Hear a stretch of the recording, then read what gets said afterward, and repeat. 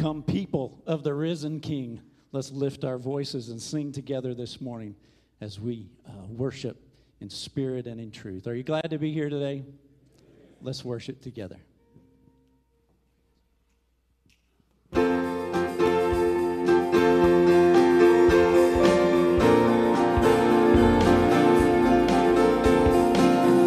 breaks the power of sin and darkness, whose love is mighty and so much stronger, the King of glory, the King above all kings, who shakes the whole earth with holy thunder and leaves us breathless in awe and wonder, the King of glory, the King above all kings. This is amazing grace. This is unfailing love, that you would take my place, that you would bear my cross, you would lay down your life, that I could be set free. Jesus, I sing for all that you've done for me.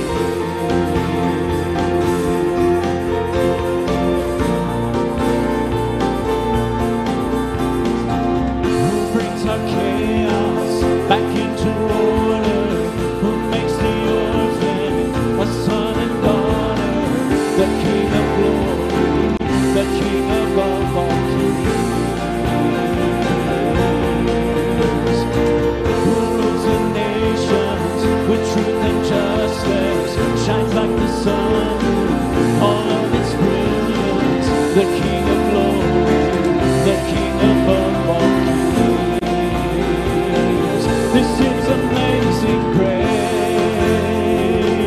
This is unfailing love, that you would take my place, that you would bear my cross, you would lay down your life, that I would be set free. Jesus, I sing for all that you've done for me.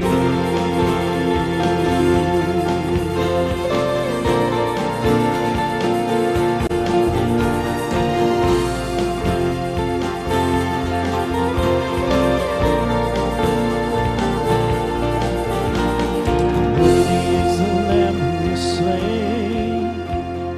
Worthy is the King who conquered the grave.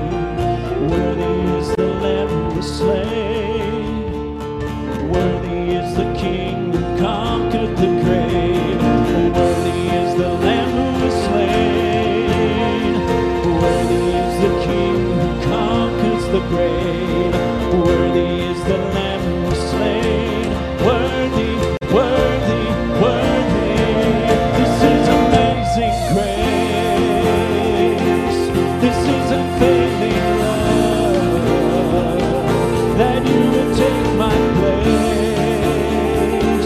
that you would bear my cross, you would lay down your life, that I would be set free.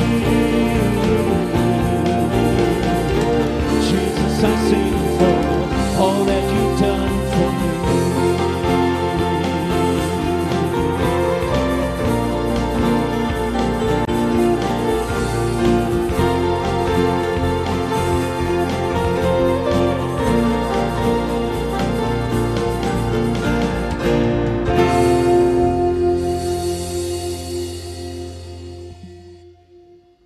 Amen. You may be seated.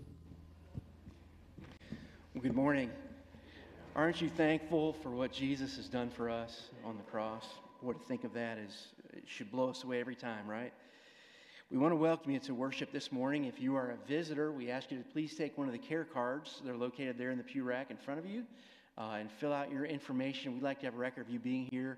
There's a place on the back of that card for you to fill out to check if you want information from the church. We want to get that in your hands. And so please take a moment to do that. And then also for everyone, is a place for you to fill in prayer requests. We want to know about that.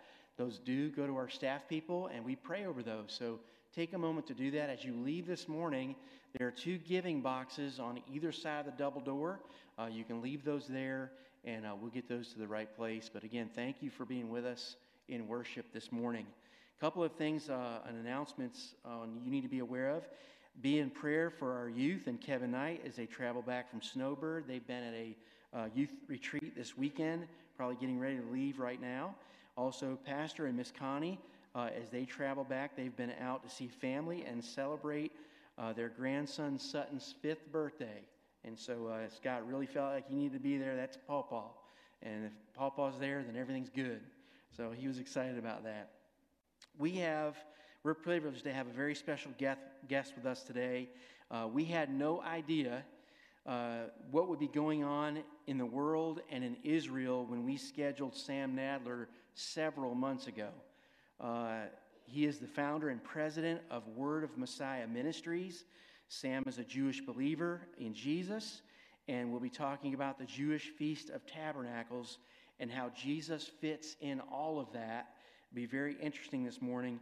Also, there are some things he wants to tell us about what's going on over there, even right now. Some things he's heard from of people that he knows over there. So I know you'll be interested in hearing some of that as he comes to challenge us this morning. We will take up a love offering at the end of the service. If you got one of the folders, there's an envelope in there. If you want to use that, you can. If you'd like to make out a check for that, it's to Word of Messiah Ministries. And we'll have ushers at the door at the end, and I'll try to remind you before we dismiss this morning at the end of the service. Friendly Neighbors, which is our senior adult group, our church-wide senior adult group, will meet this Tuesday at 11:30. There'll be a special Operation Christmas Child presentation with Eddie Thompson being there. So bring a dish to share. That's some of the best food in Concord. That begins this Tuesday at 11:30. Our annual Trunk or Treat is Wednesday, October 25th. It will be back on our campus this year. You should have an information packet in your Sunday school or community group folder telling you how to reserve your parking space, to decorate your trunk. Candy is starting to come in. Please continue to donate candy. I know we'll have a lot of people. When we have that, there's over 1,000 people usually that come, and so we want to be prepared as they come. Men, this is your last day to sign up for our men's weekend starting next Friday. There's a table with information sheets and a place to sign up in the lobby. Scott Dry will be back there, our director of men's ministry. If you have other questions, there are 5 different areas that you can sign up to be a part of.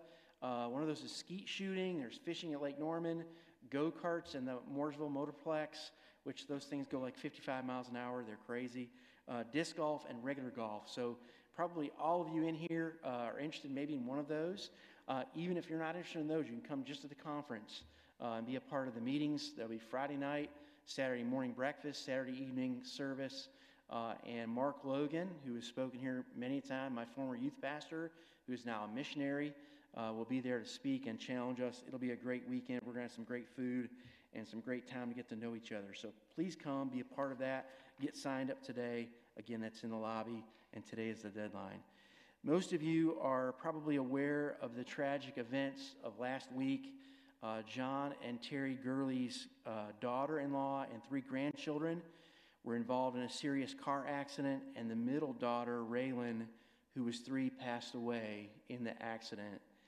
The funeral will be next Saturday here at Pitts at 1 o'clock. We'll be partnering with Redemption Church, where Zeb and Ashley are active members. And so this building will probably be full. Their facility was not able to handle the numbers we think that will come. And so that's next Saturday at 1 o'clock right here. So please be in prayer for that family as they're dealing with that and grieving over that. And also for Bill Gardner. I see Bill over here in the passing of his sister this past week. Let's remember that family in our prayers. I know there are other needs probably represented here. Let's take a moment just to get silent before the Lord. Can we do that? And pray for these different needs, and then I'll pray out loud as we begin our service. Let's pray together.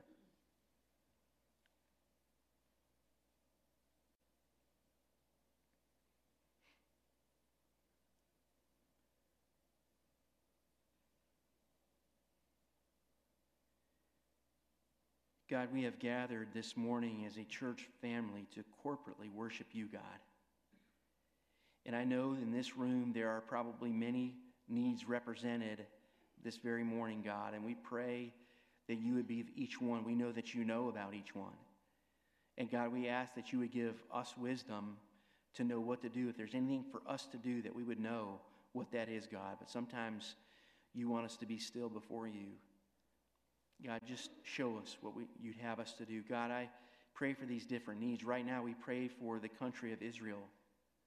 God, we don't know all that's happening over there right now, but God, you do. And we pray for your people, God, that you would be with them and watch over them. And we pray that righteousness would prevail. God, we pray for the youth as they travel back from Snowbird. We pray that they've been challenged. They'll remember the things they've been challenged in your word, and that their lives would be changed and they would live differently because of it. God, we pray for Pastor and Miss Connie as they travel back soon from being with family. Give them safety, God, as they travel. God, we pray for the Gurley family in this tragic loss, God, as they are mourning. We pray that you be with them and give them special grace and peace, God. For Bill Gardner and his family, we pray that you be with that family and the loss of their loved one, his sister. We pray that you comfort and give them peace, God. God, we pray for Dr. Sam as he comes in just a few moments to share with us how Jesus is represented in the festival that the Jews celebrate, the Feast of Tabernacles, God, and how that's all really centered around Jesus Christ and how we can be challenged by that. God, we know that we are a day closer to Jesus' return, and we thank you for that. And we say, even pray now, even so, come Lord Jesus. God, we do pray for our country. We pray for our leadership. God, that they would turn to you, that they would trust in you, that they would seek your wisdom, God. Be with them and be with our country. God, for this service this morning, we pray that your name would be high and lifted up and glorified as we sing, as we hear the message, as we give, God, in all those ways that we would worship you. Be with us in a special way during this service. We ask all these things in Jesus' name, and God's people said, amen. Would you stand as we continue to sing about our Savior?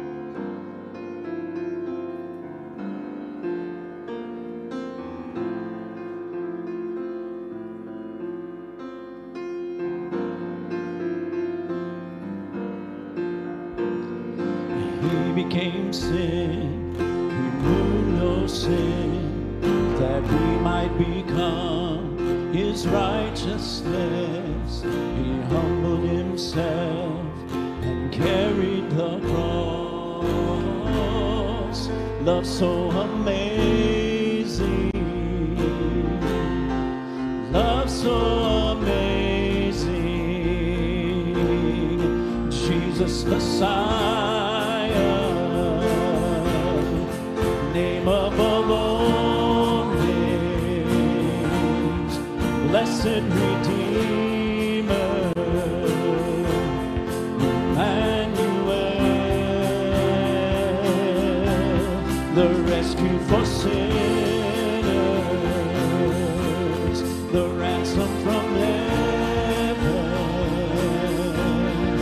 Jesus Messiah. The Lord of all, his body the bread, his blood the wine, broken and poured out all for love. The whole earth trembled and the veil was torn. Love so amazing, love so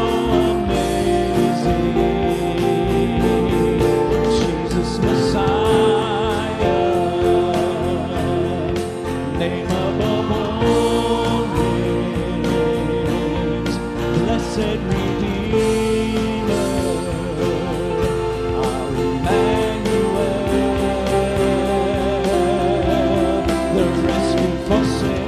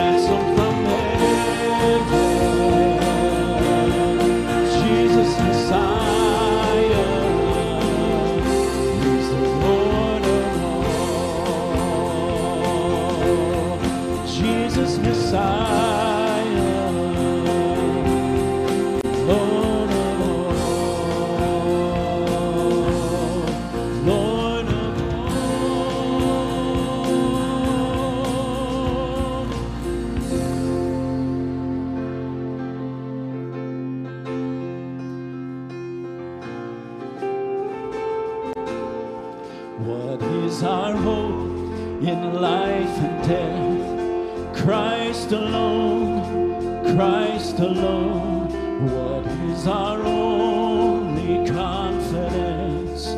That our souls to Him belong, who holds our days within His hand. What comes apart from His command, and what will keep us to the end? The love of Christ in which we stand. Oh, sing hallelujah, our hope springs eternal. Oh, sing hallelujah, now and ever we confess Christ our hope in life and death.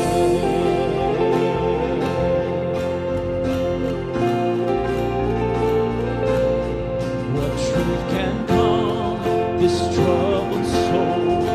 God is good, God is good. Where is His grace and goodness known? In our great Redeemer's love, who holds our faith when fears arise, who stands above the stormy trial, who sends the waves that bring us nigh unto the shore, the rock of Christ. Oh, sing hallelujah, our hope springs eternal. Oh, sing hallelujah, now and ever we confess Christ our hope in life and death.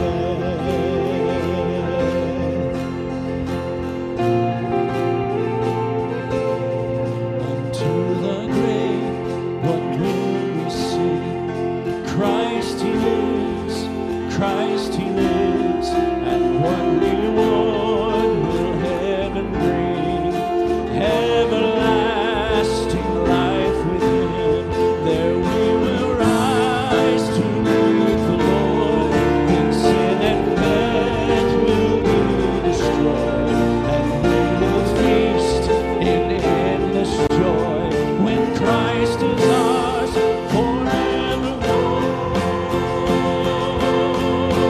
Oh, sing hallelujah,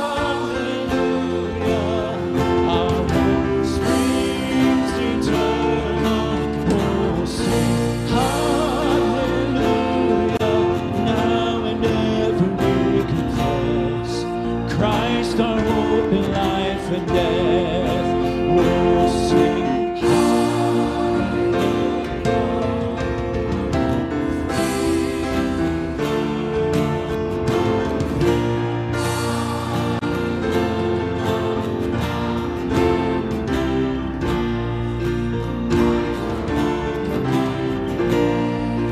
now and ever we confess Christ our hope in life and death.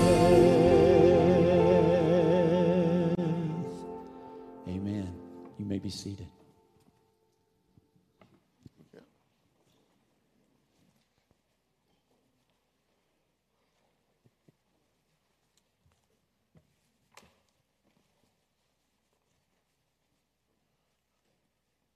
Wasn't that wonderful worship?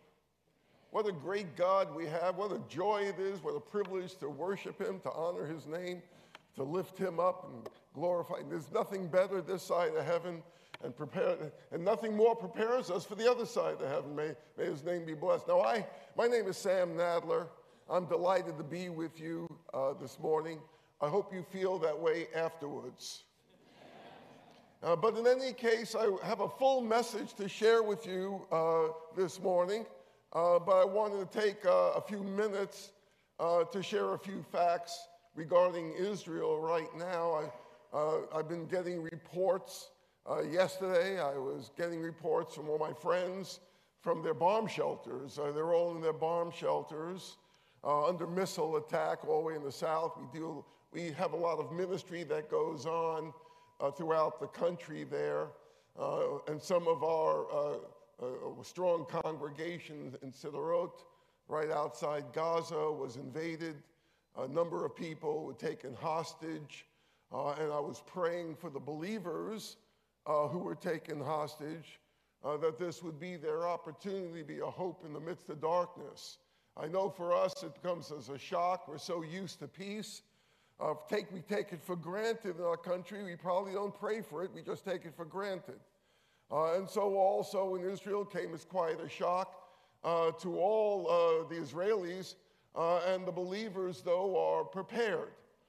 In other words, the believers in Israel understand that this is their opportunity to be a light in the darkness, to make a difference in the world they're in. Paul and Silas, in the midst of a prison, being enchained, nonetheless, gave praise unto God through it all, and that became a testimony.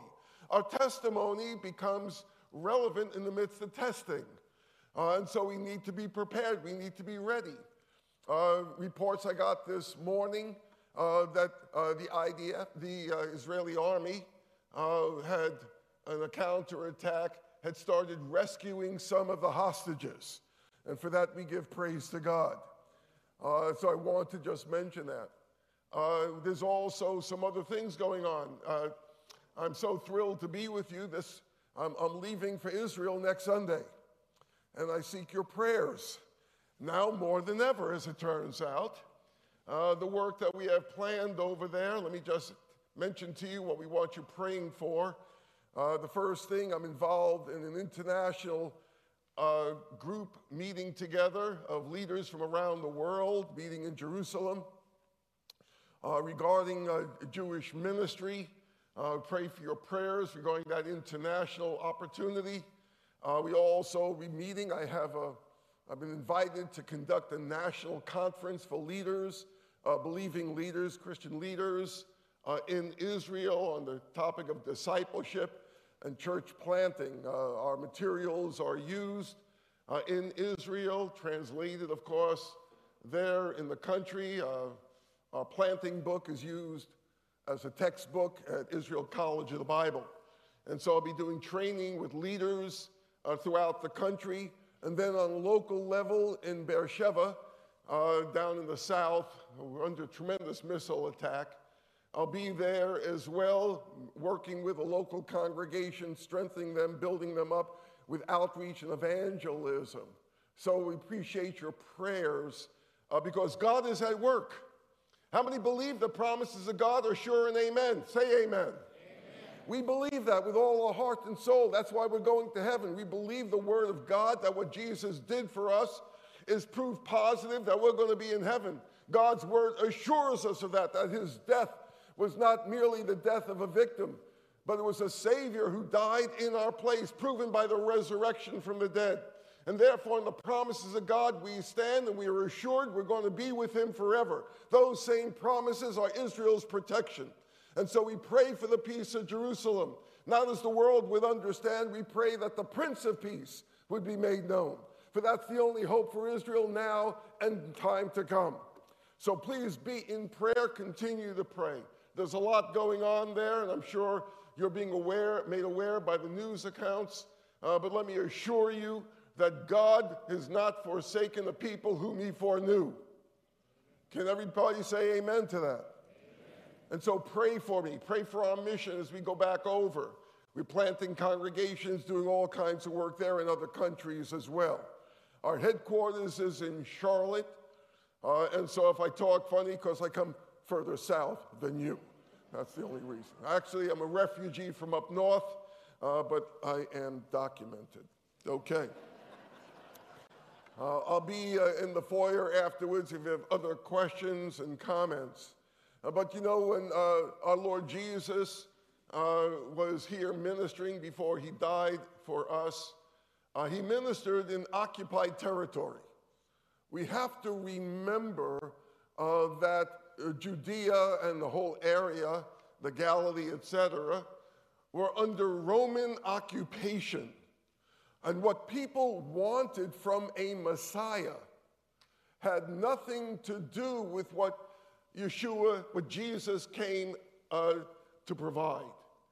He came to provide something that in the midst of the difficulties, the horrors, and all that is going on, and some of us are going through our own difficulties. Some of us may be held hostage by the circumstances of life. You're praying for deliverance as well. Some of you may be held in bondage to habits that you only can hope that God will deliver you from, and He will, as we trust in Him and look to Him. He is the one who came to set the captives free. But as we understand the time there in the first century, when Rome had its heel on the neck of the Jewish people, Jesus came to give a message that in the midst of their circumstances, they would have victory, that they would be a light in the darkness. They would be an instrument of grace to the people around them. And that's why we just got finished celebrating the Feast of Tabernacles. We had a lot of outreach. We had a lot of people saved all over, in many different countries, of course. Last night was the end of the Feast of Tabernacles, and we had a lot of outreach. We thank you for your prayers, for those who remember our mission in prayer. And so before we get to the word, I just want to encourage you to pray for us. That's why we put this envelope in that bulletin. I hope you have the bulletin. Take notes on it. The scriptures will be on the screens. The outline, though, is in the bulletin and other information. But if you take out the envelope for just a moment, I just want to make mention to you that we have a newsletter. We can send it to you by snail mail or email or however you wish to receive it, so you can learn more of what God's doing amongst Jewish people here and around the world.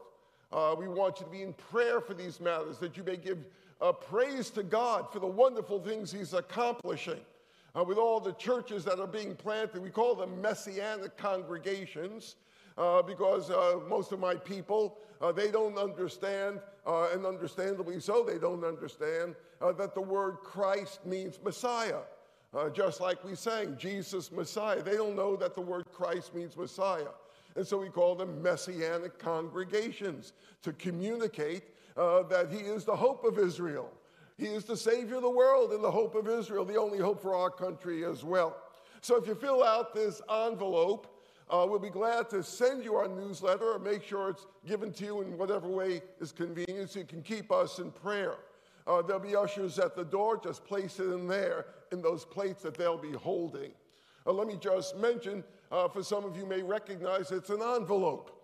That being said, I want to note to you, we are totally a faith mission. We trust God for all of our needs, for everything that the Lord has called us to do. We trust He'll supply for our needs. And so we believe Him for our outreaches going on around the world as well. But that being said, I want to say something straightforwardly to y'all. You see, I come from Charlotte. Actually, I grew up in the deep south of New York State. But in any case, we believe in the ministry of the local church. That's why we plant congregations in Jewish communities around the world. Because we believe the local congregation is the most effective long-term witness to reach the Jewish community and other people around them. That's why we do it. I believe in the ministry of this church. Don't give anything to our work that would take away from your proper giving to your home congregation. You break my heart if you do. And only as the Lord would abundantly bless you above your normal giving. In that regards, we'll be thankful for your prayerful consideration of our evangelistic and church planting work, both here and everywhere else. But in any case, fill out the envelope. Please remember us in prayer as we move forward with the good news of our Savior. And so there'll be free literature on the table. It's on the right as you leave the sanctuary. There's also some not-so-free literature there. My wife's latest book, she's actually working now on a 2-volume book for women and how Messiah, the healer of women, please remember her in prayer. She's active in women's ministries. But in any case, her stuff is just gold. Her book, Compassion and Redemption, deal with the women in the genealogy of Jesus in the Gospel of Matthew. and how those 5 women were brought into the lineage of the Messiah by grace, the same way we're brought into the family of God as well. I think you find it exciting. You may also, in light of the days we live in, be interested in my book, Messiah in the End Times, what God is doing and certain what he will be doing. But I have to say, spoiler alert, I'm looking for the upper taker, not the undertaker. Let the listener beware of where I stand on these matters. And a book that'll be relevant to what we're studying this morning, Messiah and the Feast of Israel. We'll want to note that everything I'm touching upon is more fully developed in the books. That's why I write books, as a matter of fact. And some of you are looking at me a little squirrely, like you don't like to read books. Well, okay. We have it on DVD just for you, so you're without excuse, okay? But in any case, let's get to the Word of God and understanding what Jesus can do in the times when there's wars and rumors of wars. And during the age we're in, there's wars and rumors of wars. Don't be surprised. We are called to the front lines of spiritual warfare. It is hand-to-hand combat. It is a fight to the death. The enemy is prowling like a lion, seeking who might devour. And he wants to destroy your heart, your home, and our communities. And so we want to understand the resources we have to fight the good fight of faith. That even if we are in situations that are beyond our control, we have a purpose, we have a testimony to share with others who have no hope, who don't know where to turn. And so please notice the first verse we'll look at from John chapter 7 and verse 2. John 7, verse 2. There you go. And by the way, now we all have the same version. Let's read it all together. As you see it on the screen, we're going to read it together in unison. Here we go. Now, the Jewish Feast of Tabernacles was near. Stop there. Let's pray together. Our God and Father, we are a thankful people because of who you are. Whether it is our calling in life or our calling unto death, we want to glorify you. And so together we pray for the peace of Jerusalem. We pray for peace that surpasses all comprehension, though. Not merely a cessation of fighting. We do desire that, Lord. We do desire that. But we understand the greater peace that is needed in the souls of Palestinians and Israelis, because all have sinned and fallen short of the glory of God. And so we pray for the Palestinian people. We pray for the destruction of Hamas and Hezbollah, that the Palestinian people might be set free from the dominion of darkness, from the bondage that they are in, that they might come to salvation in our Lord Jesus.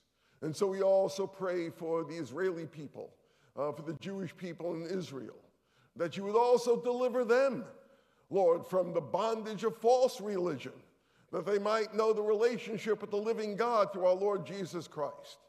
And that in knowing the Lord Jesus Christ, they might actually see the fulfillment of the very promises that they depend upon. And even as we look at them this morning, we pray you'll stir our own hearts, that we might leave here as your instruments of grace and good news to others who don't know where to turn, that your name may be glorified in all ways. In all this we pray, for we pray B'Shem Yeshua HaMashiach Adonenu, in the name of Jesus Christ our Lord. And all of God's people said, amen, amen, amen. So John has the nerve to say in John chapter 7, verse 2 about the Feast of Tabernacles. What was he putting that in for? Was he getting paid by the word and therefore he just added some unnecessary details?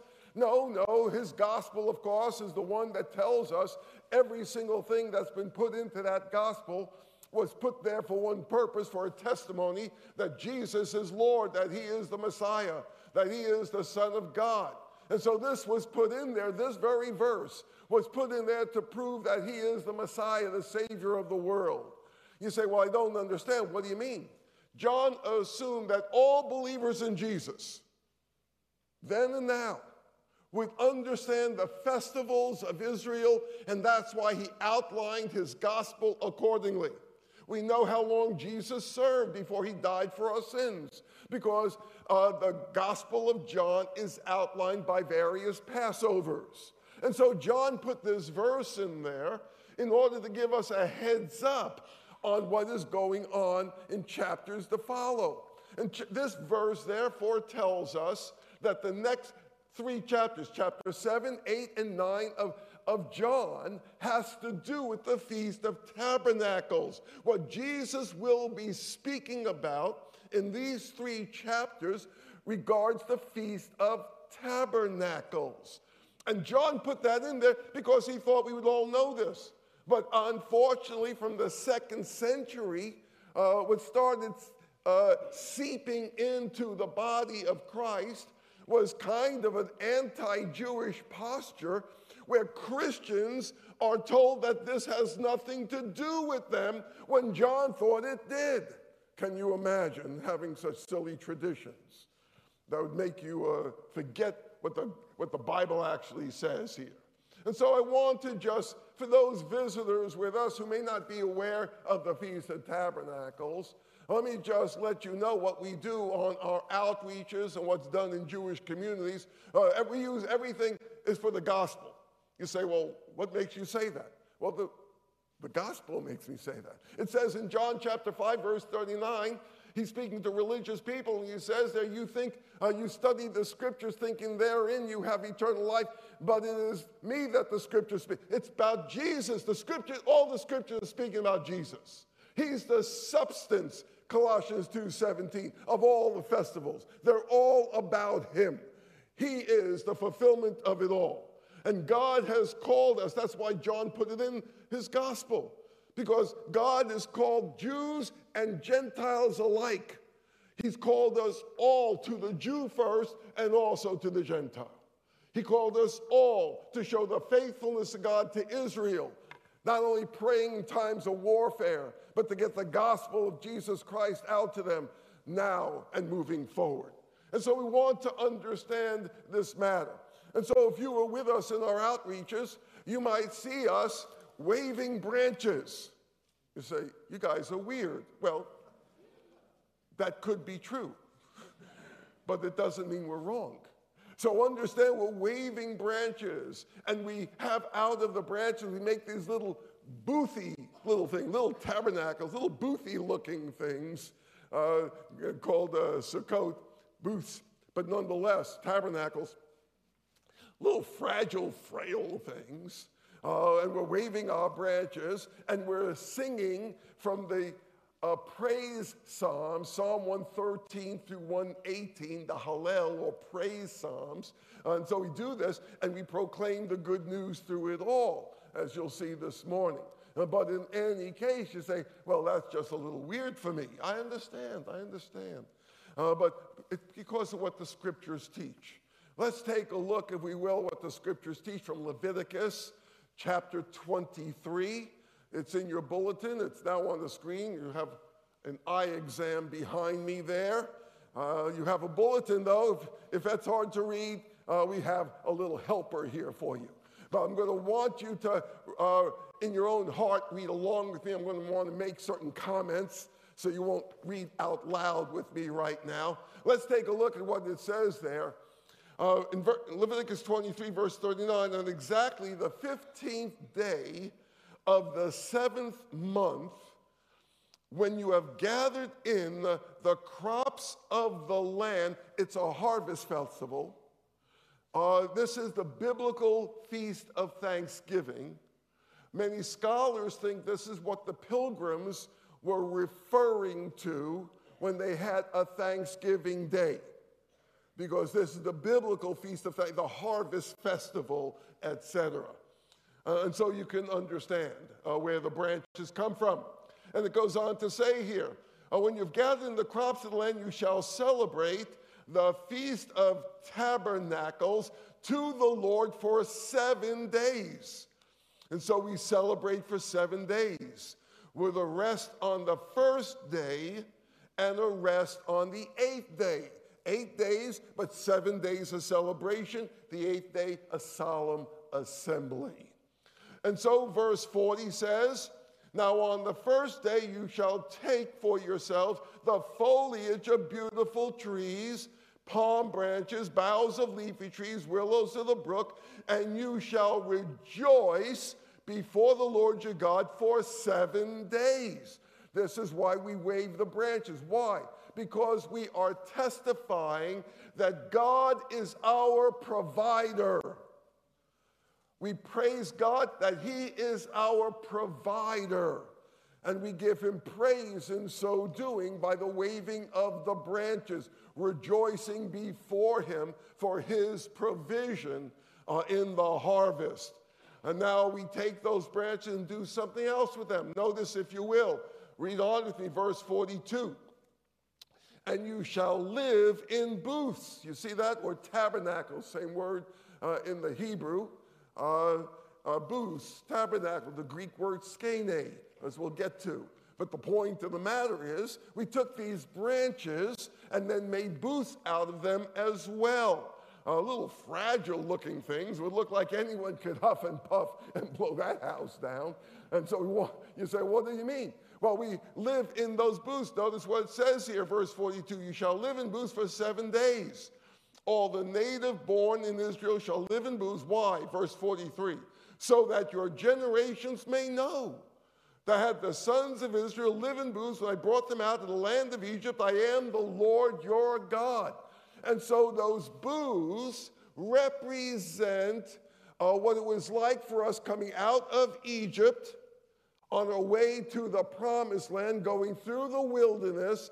It says God had us live in booths, little fragile looking things, but that doesn't seem very safe. No, that's the point of the matter.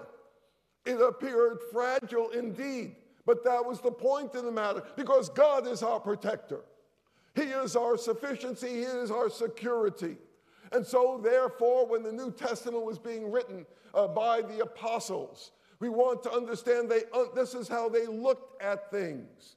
And so we want to appreciate, if we may, that when John said, in the beginning was the Word was with God, and the Word was God. Then he said in verse 14 of John 1, and the Word became flesh and dwelt among us. The older English translations say, and tabernacled amongst us.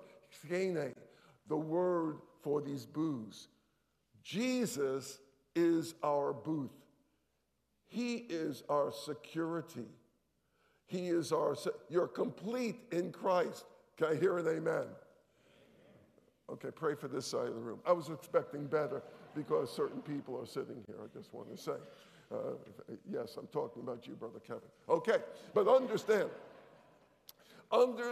that he is our all in all. He's our everything. He is our sufficiency. He is our security. He is our provider. In him you are complete. He is our everything in our life. There is therefore no condemnation to those who are in Christ Jesus. Are you in? Are you in the booth? This is where Paul got the theological idea that we take for granted about being in Christ, being in the booth. Being in the booth came out of this Feast of Tabernacles. You're in the booth for the protection of God. In Christ we have our protection. And so this was the backdrop of so much of our New Testament scriptures as we understand it. And so it says there will be a testimony, so we use it for testimony. And we see Jewish people getting saved all over the world as we utilize these festivals to glorify the Messiah, our Lord Jesus. And God has been doing some great things. And so I want to understand that's part of it. But I want to share with you something else. If you were there in the first century while Jesus was still here ministering before he died for our sins, and before he was raised from the dead, ascended unto the Father, and poured out the Holy Spirit, before all of that, when he was here, there were certain ceremonies that were conducted in the temple in Jerusalem about the Feast of Tabernacles, the Feast of Booths, the Sukkot as it is in Hebrew, the Feast of Skene.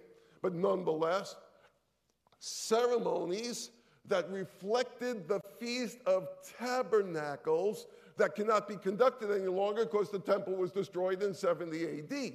Let me just mention one of those festivals, and all this information you find in my books, of course, comes out of the historical writings, first source on everything, but all the historical writings, the Talmud, etc., from the first century. But nonetheless, the point being that on the first day of those 7 days of celebration, the first day, all the crowds would come, all the pilgrims, yes, we had pilgrims first, just to remind you. All the pilgrims came from all over 3 times a year, Passover, Pentecost, and Tabernacles, to celebrate the Lord there at the temple in Jerusalem. And so the temple area was completely filled with pilgrims waving their branches. On the first day, a priest would come out of the temple holding a golden pitcher. This is not real gold. Do not mug me in the parking lot for it. It's not worth it, not worth it. But he would come out with a golden pitcher, and he would walk from the temple down to the pool of Siloam, you know, in John chapter 5, the pool of Siloam, followed by all these branch-waving pilgrims, and they would all be singing the praise psalms from Psalm 113 through 118. He would get down to the pool of Siloam, pick up a pitcher of water, turn around, march back up to the temple, followed by all these branch-waving pilgrims singing the praise psalms. As he got back to the temple, they're finishing Psalm 118. If you remember some of the famous verses from that, you may remember, the stone which the builders rejected hath become the chief of the corner. This is the day the Lord has made, and we will be glad and rejoice in it, the day when he's become the chief of the corner. And so in that same psalm, as they got close to the temple, it says there, and I have it in your bulletins for further study if you wish, there we find in verse 25, the scripture says there, Hoshiana. And when they got to the temple and the priest enters back in with the golden pitcher of water, all the crowds are crying out, Hoshiana, which means save us now. Now we have that word in English, Hoshiana in English is Hosanna. Hosanna. Hosanna. That means save us now. Hosanna. And so we want to understand what they were crying out. Can you imagine coming from all over the world to go there and proclaim faith and therefore trust in God for what he alone could provide? What would they? I want you all to cry out together with me. It's Hosanna. Are you ready? 1, and I'm hoping for good stuff on this side of the room. Are you ready? 1, 2, 3. Hosanna. Better. Okay. All right. Hosanna. And they cried out with all their heart because that's what they wanted. They wanted the salvation. And when they cried that out, it was as the priest was going around the altar. He made a circuit around the altar and then poured out the water, praying for God to provide what only God can give. Salvation, like water on a dry and a thirsty land. And so that went on the first day, the second day, the third day, the same thing. Fourth day, the fifth day, the sixth day, down to the pool of Siloam, back up, praising the Lord, back in. And what would they cry out? 1, 2, 3. Oh, don't weaken. You got to get stronger, not weaker. Okay. So they cry out, Hosanna, with all their heart as the priest pours out the water. That went on the first 6 days. But on the 7th day of the 7th feast, in the 7th month, you say, what's all these sevens? The word for oath, O-A-T-H, oath in Hebrew, is the same word for the word 7, a slight difference, same root. In other words, 7 reminds us God fulfills his oath. That's why there's so many 7s in the scriptures. And so there on that 7th day of that 7th feast in the 7th month, The priest comes out with the golden pitcher. The branch-waving pilgrims follow him down to the pool of Siloam. He grabs a pitcher of water, goes back up to the temple. There on that seventh day, called Hoshana Rabbah, the great Hosanna, the great day of the feast, the great Hosanna. And so they follow him back up to the temple. And when he goes in there, they're at the end of Psalm 118, 25. And what are they crying out again? 1, 2, 3. Hosanna, with all their heart. But now on that seventh day, the priest goes in and makes 7 circuits around the altar, and the crowd goes into a greater and greater frenzy, crying out for what God alone can give. What are they crying out? 1, 2, 3. With all their heart, with all their heart. This is what they desired. This is what they desired. And then the priest pours out the water, praying for what God alone can give on a dry and a thirsty land, and maybe our hearts are thirsty as well. And we can understand crying out. We can understand the families in Israel right now desperate for information on family members who are taken hostage, in mourning for so many that have been killed, in distraught, not knowing what will come next. We can understand. Maybe we're going through our own periods of time, our own struggles, and our hearts are thirsty too. And so we want to appreciate how they desired it and why we understand these things. It was in light of this situation that our Lord Jesus goes up to the temple. Let's take a look at why they were having this ceremony. Turn to Zechariah, if you will, and Isaiah. Please notice on the screen from Zechariah, on Zechariah, chapter 14, verse 16. Notice what it says there. Read it. Let's read that verse together. You can see it on the screen or in your bulletin. Let's read it out loud together. Here we go. Then it will come about that any who are left of all the nations that went against Jerusalem will go up from year to year to worship the King, the Lord of hosts, and to celebrate the Feast of Tabernacles.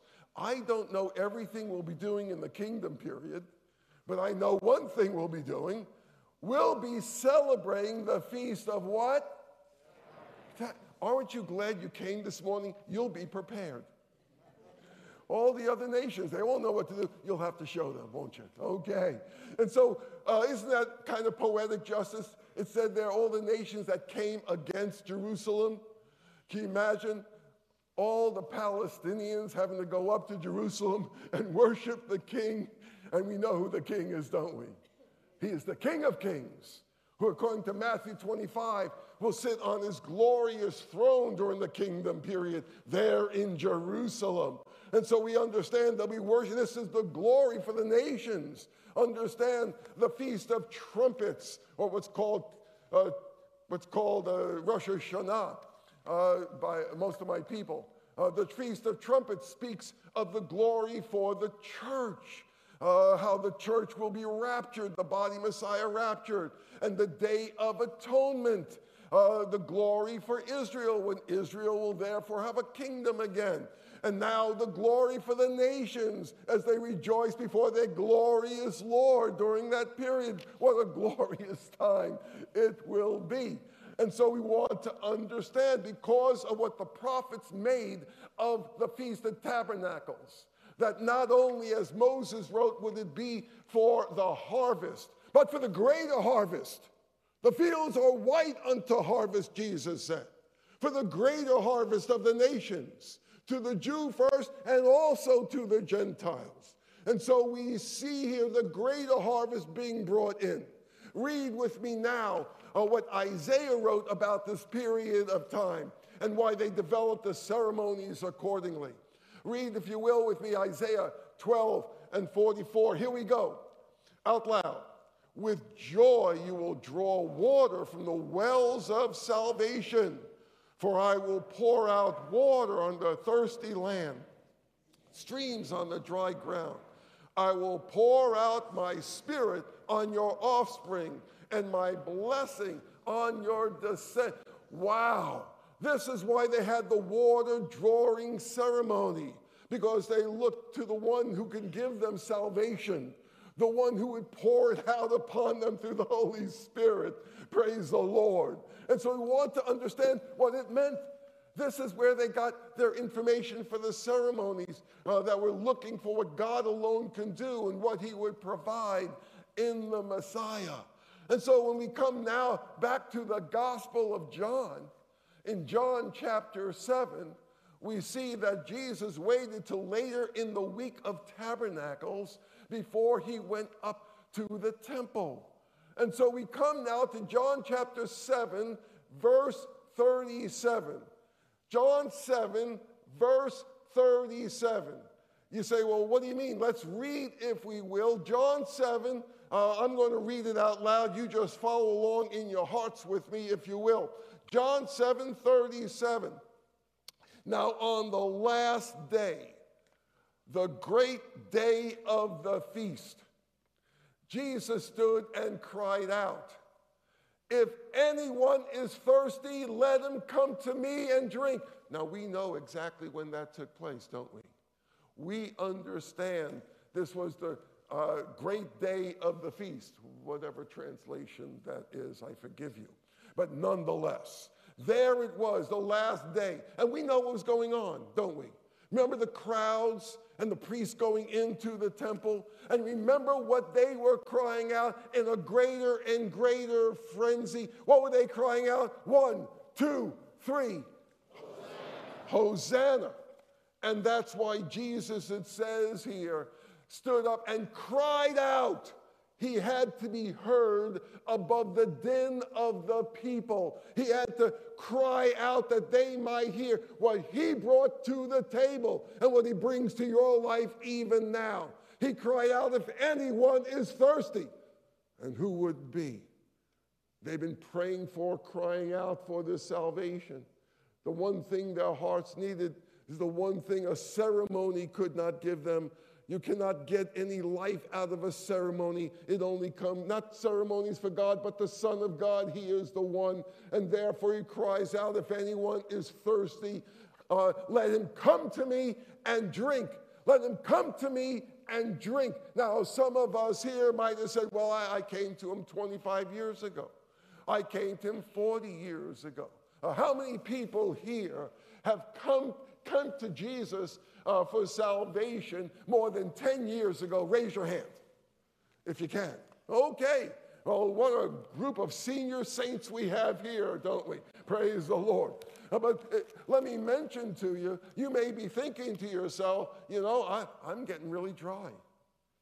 I know I drank from 25 years ago. For some reason, I'm going through situations and trials and difficulties. And I don't know, why am I feeling like I'm caught up in anger? Or why am I caught up in fear? Why is my mind confused because of my what's going on here? What's going on here? And so I just want to mention to you what the Bible says here. He says, let him come to me and drink. Both come and drink are a present imperative. A command, a present tense command, which means every time you're thirsty, come to him. Every time you're thirsty, come to him. It's not just, I came into him in salvation. Well, praise God for that. But you did not come into a religious activity. You came into a relationship with God. And how many of you have been married for more than 10 years? Raise your hand. About the same number of people. Okay. Let's understand. Okay, imagine getting married. And the last time you had dinner with your wife was on your wedding night. You say, that would be weird. Right. So also with the living God, we're in a relationship with him. And therefore we abide in him, we bear much fruit. If we depend on him, we run this race looking unto Jesus. We therefore find in him the sufficiency for our souls when we get thirsty, when we go through our difficulties, when we go through our trials. Even as I've been praying For those who are taken hostage, that some of the believers who are taken hostage might therefore be a testimony in the midst of it all. That in the midst of it all, they have a resource for living. In the midst of their trials, in the midst of their horrors, they have a reason to live. They have a sufficiency for life. For he is our provider. He is our protector. He is the one who cares for us. And so we want to understand this first thing, that we need to come to him and come to him quickly, because he summons each of the thirsty people to come to him. And if that's you, come quickly. You say, well, what difference will it make? Let me show you verse 38, John 7:38. Let's read that verse together. Here we go. Now, what he's doing here, he is paraphrasing Isaiah 58, verse 11. That's what's going on in this verse. So let's read it out loud together. Here we go. He who believes in me, as the scripture said, from his innermost being will flow rivers of living water. What? What? Rivers of living. We come to him, coming to him, he says, come to me and drink. That means believing. Believing on him. So we believe on him, present tense. We continue to believe in him. We continue to have faith in him, of course. And we walk with him, etc. But if we believe on him, what will happen? We come to him when we're thirsty, and we receive from him enough, not only for our life, but through our life. You say, I don't understand what you mean. Rivers of living water from our innermost being. What does that mean? Listen, we've been getting some good rain. I'm very thankful for that. But I remember a few years back when we had drought in this area, and I was looking at what we laughingly call my yard, a little patch of dirt there, and it looked like the Mojave Desert. The poor thing needed some water. And I looked at that poor, pathetic thing, and all of a sudden, a few drops of rain started falling from above. I got excited. I said, great, there's some rain, but there wasn't that much. It just seemed like a little sprinkle. Didn't seem like, I looked at that poor patch of ground, and I couldn't see any puddles. Why couldn't I see any puddles? As it turns out, the ground first has to be saturated before the excess, the puddles, appear. So also for us. We come to Jesus because of our needs. We recognize our need for what only he can do. We have needs in our life and in our heart and in our soul. We have needs in our relationships. We may be financial needs or health needs, whatever it may be. There may be all kinds of circumstances we're struggling through. And therefore we come to Jesus because of our needs. And he gives us sufficiency, but not just sufficiency for our life, but that we might be an instrument of grace to others, overflowing with the good news. We become his instruments of living water from our souls to others as we proclaim the good news, both here and in Israel and every other country in the world. And so we want to understand the very calling we have. The Feast of Tabernacles, a time when the King reigns on his glorious throne. And we are those people that demonstrate what it means to have Jesus on the throne of our heart. We are his living demonstration model of those people in the midst of their trials and difficulties and problems have the resource that he brings because he's our sufficiency. We have security in the times of difficulty because he is our protector. We have our all in him, and therefore we live him out. And so we want to understand these things from the scriptures, but John was explaining to people who may not have got the background as you did. Verse 39, as we close here. John 7, verse 39. Read it with, I'm going to read it because I got to break it down into parts. Here we go. Read along, though, in your heart. But this he spoke of the Spirit. Now, we saw that from Isaiah, remember? We saw that the Spirit of God poured out on your descendants. So we understand exactly what is being spoken of here. This he spoke of the Spirit, the water, of course, an image of the Spirit of God. You say, well, hold it a second. How do I get some of that Spirit of God, you know? Well, notice what the Bible says about it. This he spoke of the Spirit, whom those who believed in him were to receive. What? Listen very carefully. Listen very carefully. I know there's all kinds of false teaching that's going on about the Holy Spirit. Understand, When you come to faith in Jesus, when you believe, you receive. When you believe on the Lord Jesus Christ, the Holy Spirit, the love of God is poured out into your heart through the Holy Spirit who's given unto us, Romans 5:5. You receive all of him. Now, he may not yet have received all of you. There may be areas of your life, relationships, etc., that you have some real dry spots, some droughts going on in certain areas of your soul or your circumstances. But you want to turn those over to him, because where he reigns, that's when there's life-giving refreshment. That's where the waters of life are being poured out and through your life. That's where the areas of testimony become. And so it says there, he spoke of the Spirit, whom those who believed in him were to receive. For the Spirit was not yet given. Remember what I mentioned. Jesus not yet, in John 7, had not yet died for sins. Jesus had not yet been bodily raised from the dead. Jesus had not yet ascended unto the right hand of the Father. And therefore, Jesus had not yet poured out the Holy Spirit. Understand at that point what Jesus said in John 14:17, the Spirit who is with you will be in you. He had not yet poured out this Holy Spirit who would be indwelling us and empowering us from within. Therefore, we want to understand the timing of this. The Spirit had not yet been given. Now, I want you to catch the issue here that is vital for our souls to understand what the Feast of Tabernacles meant then and now for each believer. Understand it says there, for the Spirit was not yet given because Jesus was not yet what? He was not yet what? When he is glorified, that's when the Spirit works. When you're going through your trials and your difficulties and your problems, and you're given into temptation, you're given into fear, maybe to tell a lie when you're under pressure, or maybe to do those things you know are improper. When you have those temptations and situations you're going through, what you do instead is you look unto Jesus. You look unto Jesus and glorify him. And when you're tempted to lie, you say, no, Lord, you are the truth. I will walk in the truth. I will speak the truth in love. And therefore, you are glorified. And that's when the Spirit of God is given, empowering us, bringing forth the fruit of the Spirit. You say, the fruit of the Spirit. Yes. Galatians chapter 5, 22 and 23. You say, what are you talking about here? I'm saying that the fruit of the Spirit is not the root of the Spirit. The root of the Spirit is abiding in Jesus, and you bear much fruit. You must look to him, trust him, depend on him. In the midst of your trials and difficulties, yield your life to him, not to the temptation.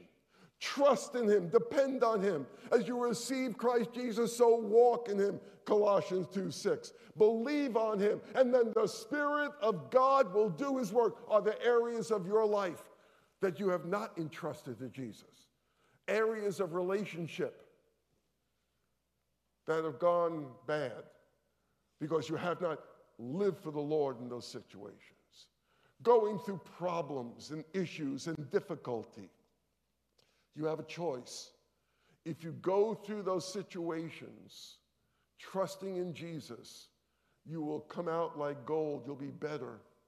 But if you go through those situations, and when you give in to anger and fear and guilt and all the rest of it, without Jesus, you come out of it bitter, not better. Are you bitter or better? You see, that makes a difference. Trusting in Jesus through it all. This is how we grow in him, how we glorify him all the more. And so we want to appreciate the Feast of Tabernacles. The early church, therefore, while the apostles were around, utilized these festivals to reorient their life around him. That's what we must do.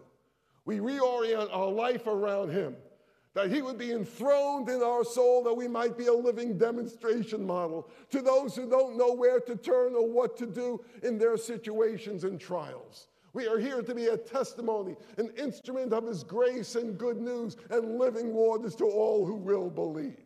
And so we want to bring our hearts to him right now, even as we pray for the peace of Jerusalem. Some of us may need that peace in our soul, in our families, in our community. Let's bring it all to him right now. As we bow our hearts before God, we close our eyes just to concentrate, but we open our hearts to God. He hears our hearts, not just the words of our lips, but the meditations of our heart. He hears it all. And so let's bring our hearts before him. If you're here this morning and you have not trusted in Jesus yet, now is your opportunity. Now is your opportunity to trust in him. That in the midst of your trials and difficulties, he will be your sufficiency and your security. He is the great provider. He is the great protector. Come to him and drink. Come to him, believe on him, and he will forgive sins and bring fullness of life.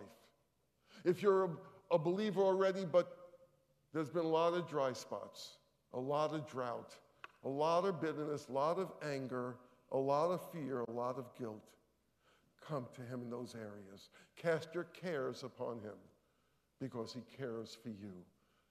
Whatever your need is, God hears your heart. Pray with me this simple prayer in your heart. Pray with me right now. Dear God, forgive me for my selfishness. Forgive me for my fears. Forgive me for my guilt through your guilt offering. Forgive me for my habits, for you are the bondage breaker. You set the captives free.